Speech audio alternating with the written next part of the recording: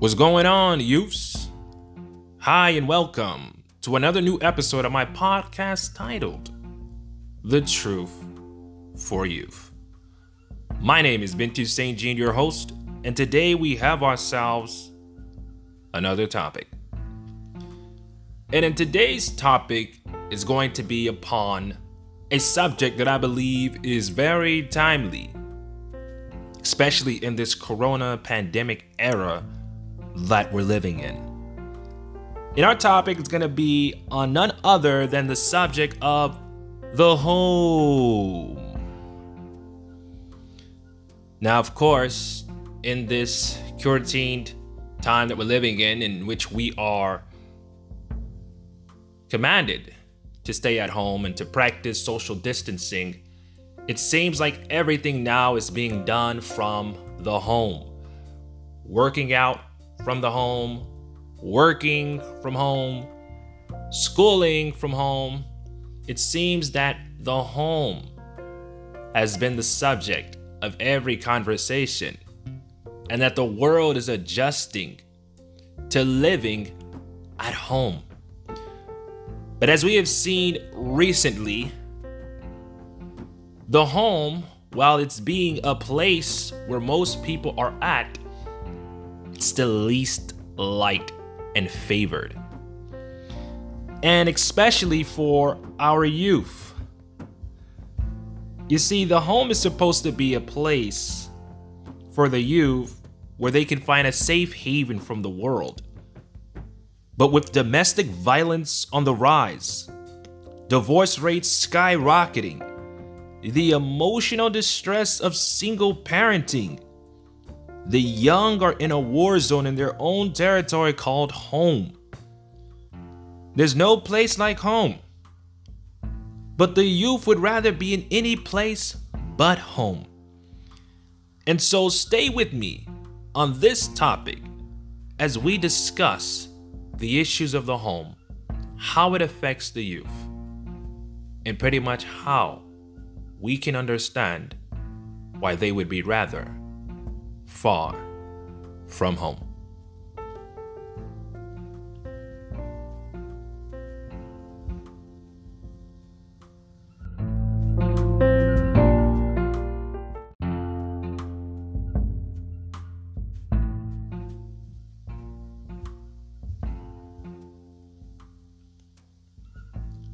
Some of the biggest battles we have to fight in life are everyday battles. The trenches of war are not in the sands of an unknown territory, in the hills of an obscure wilderness, nor out in the open field against foreign enemies. But rather, the trenches of war are treaded in the home. There was a time where I believed that the happiest place a young girl or young boy could be in would be right in their home. Think of the happiest place you can think of right now. If you ask any young person, what is the happiest place in the world? They would say Disney World, a water park, the playground. If you ask a teenager, probably they might say a nightclub where people are dancing and having good time and good vibes. An adult, most likely an island, a vacation far from the chaos of everyday living, in a yacht far from their dwelling. When people think of the happiest places, home is usually far from it. But that's strange, because the home is supposed to be the happiest place in the world. If homes in the world were more happy, more people in the world would be happy. According to research, the most surest way to promote children's lifelong emotional well-being is to help them feel connected. According to Edwall Hollowell, an MD child psychiatrist and an author of the book Childhood Roots of Adult Happiness, he points as evidence from research that was done by the National Longitude Study of Adolescent Health, which involved 90,000 teens, in which connectedness, a feeling of being loved, understood, wanted, acknowledged, emerged as by far the biggest combat against emotional distress, suicidal thoughts, and risky behaviors, including smoking, drinking, and using drugs. And this hits home for me, personally, because I grew up in a Haitian household. Ça passe. And in a Haitian household, most islanders know this, that connectedness, which was being mentioned, is lacking in our communities. Haitian parents, Bahamian, I can speak for other islanders as well.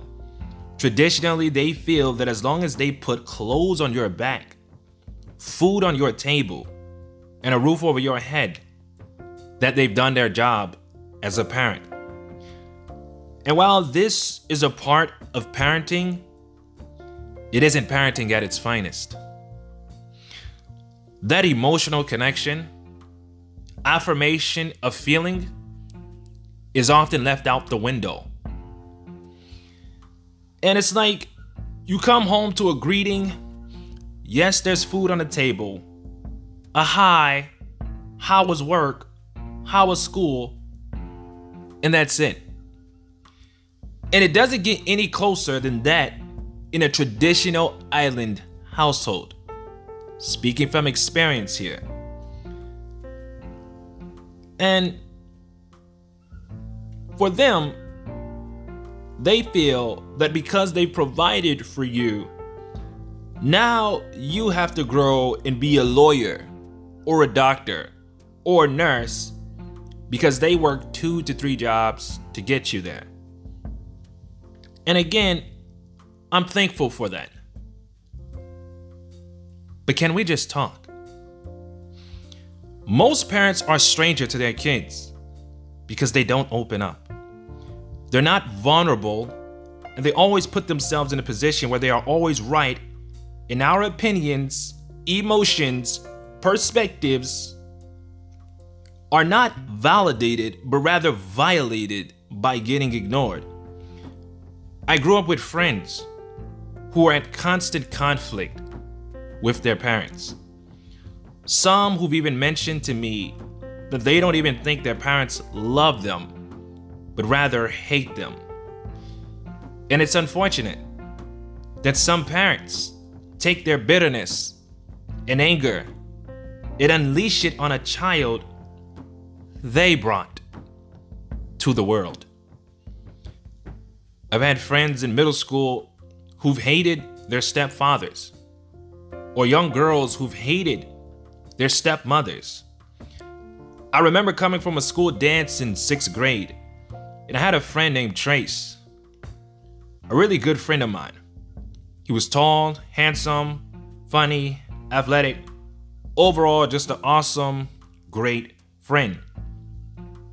All the girls liked him. And as popular as he was genuinely a humble dude, just very down to earth.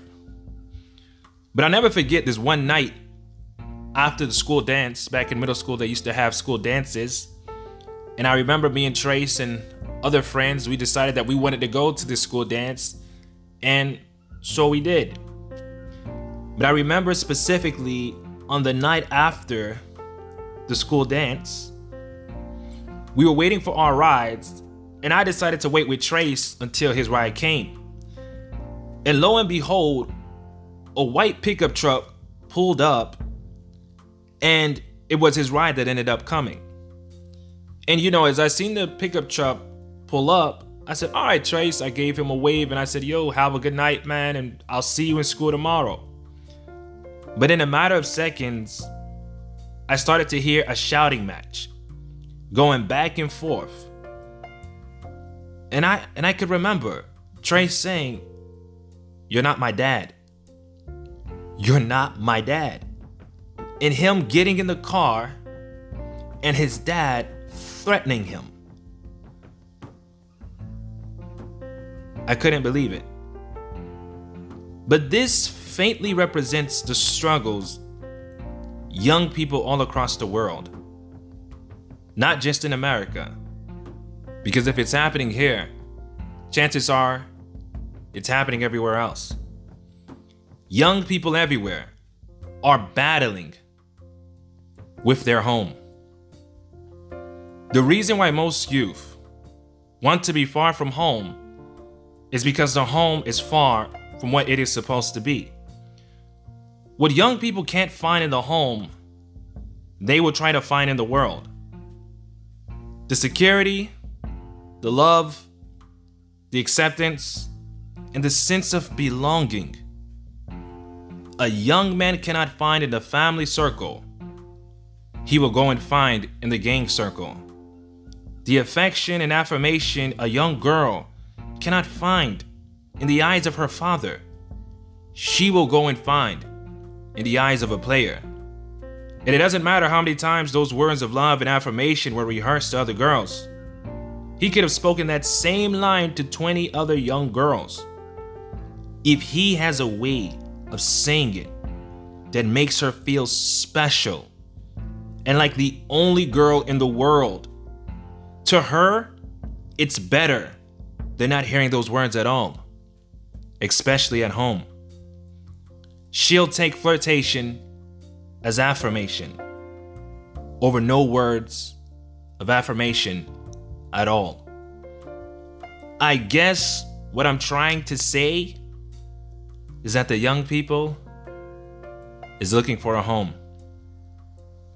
A place where they won't be judged, a place where they will be loved and valued for who they are, where they are free to express themselves and be accepted in sincerity, where their happiness won't be measured by the standards they have to reach in order to please their parents or find validation or approval, but where success and failure is welcomed in a home that fosters unconditional love.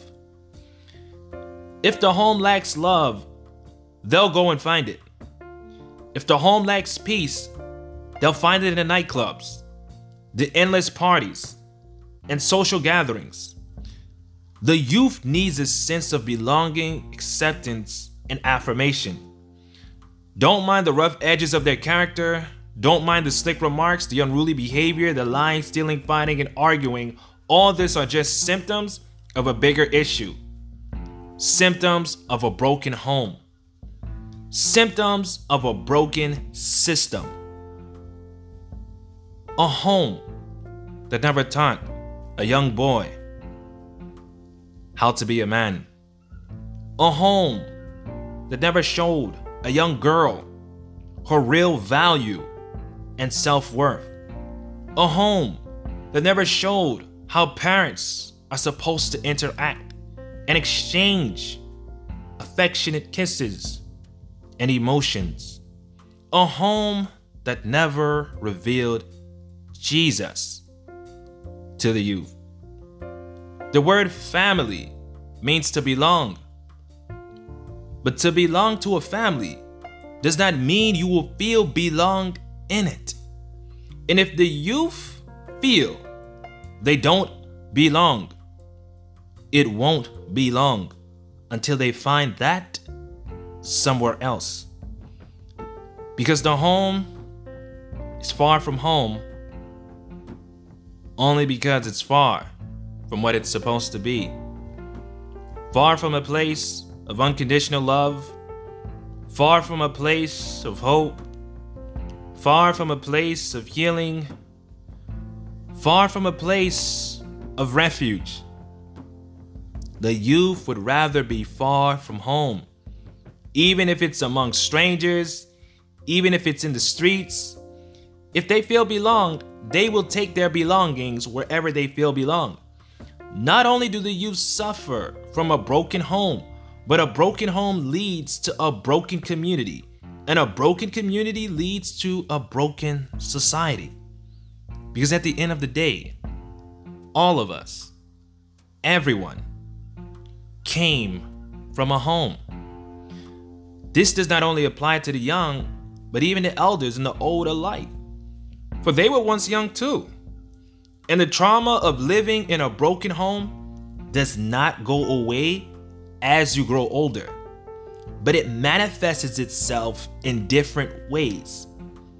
Because everyone who has a family came from a family. The traits are passed down. The demeanors are passed down. Yet unfortunately, sometimes the habits are passed down. No home is far from the home daddy and mom were raised in. The same arguing and fighting is repeated. The same cursing and swearing. The same abandonment and separation is rehearsed. The same problem, the same crisis is repeated, but only in a different generation, in a different home. Same crisis, different home. Different family, same generational curse. Different parents, same parenting style. Different youths, same rebellion. Where can the young go? Who can point and lead them to the right way? If not their parents, then who? If they don't learn at home, then where? If they don't know now, then when? The course of society depends on the course of the youth. The young must be led, must be taught, and trained to be functioning members of society and contributors to the cause of God. Thankfully, there's hope for the youth. God does not despise the youth. He sees the tears of his daughters. His ears are open to the cry and distress of his sons. Where the youth can't find belonging in a family on earth, they will find a belonging in the family in heaven. Jesus is the link between the youth and heaven. Jesus did not feel belonged in his own home, but he found comfort and refuge in his Father. The first miracle Jesus did was at a family function at a wedding. He turned water into wine. Jesus can turn the water of a broken home into the wine of a home of love. Because your home was broken, it doesn't mean your family will be broken. Because your home was broken, it doesn't mean your future will be broken. Because your home was broken, it doesn't mean that your life has to remain broken. It's all about the will. Give your will to God, and God will make your home after his will. The Bible says, except God built the house, they labored in vain that built it. The love of God will make any home a home. The unconditional love, the long suffering, the patience, the gentleness, the meekness, the humility, the loveliness of Christ will make the home a happy home. Because a home that is far from home is a home that is far from God. But when God is in the home, peace, love, joy immediately follows. Every home on earth was to reflect heaven, a place where everybody belongs, broken, hurt, beaten, bruised, rejected, despised, oppressed. The gates of heaven are open wide to the youth, but the youth must open wide the gates of their hearts to receive heaven. And after all, this world is not our home. But let me remind you that with all that is going on, we too are not far from it. Thanks for listening to this episode, and Maranatha.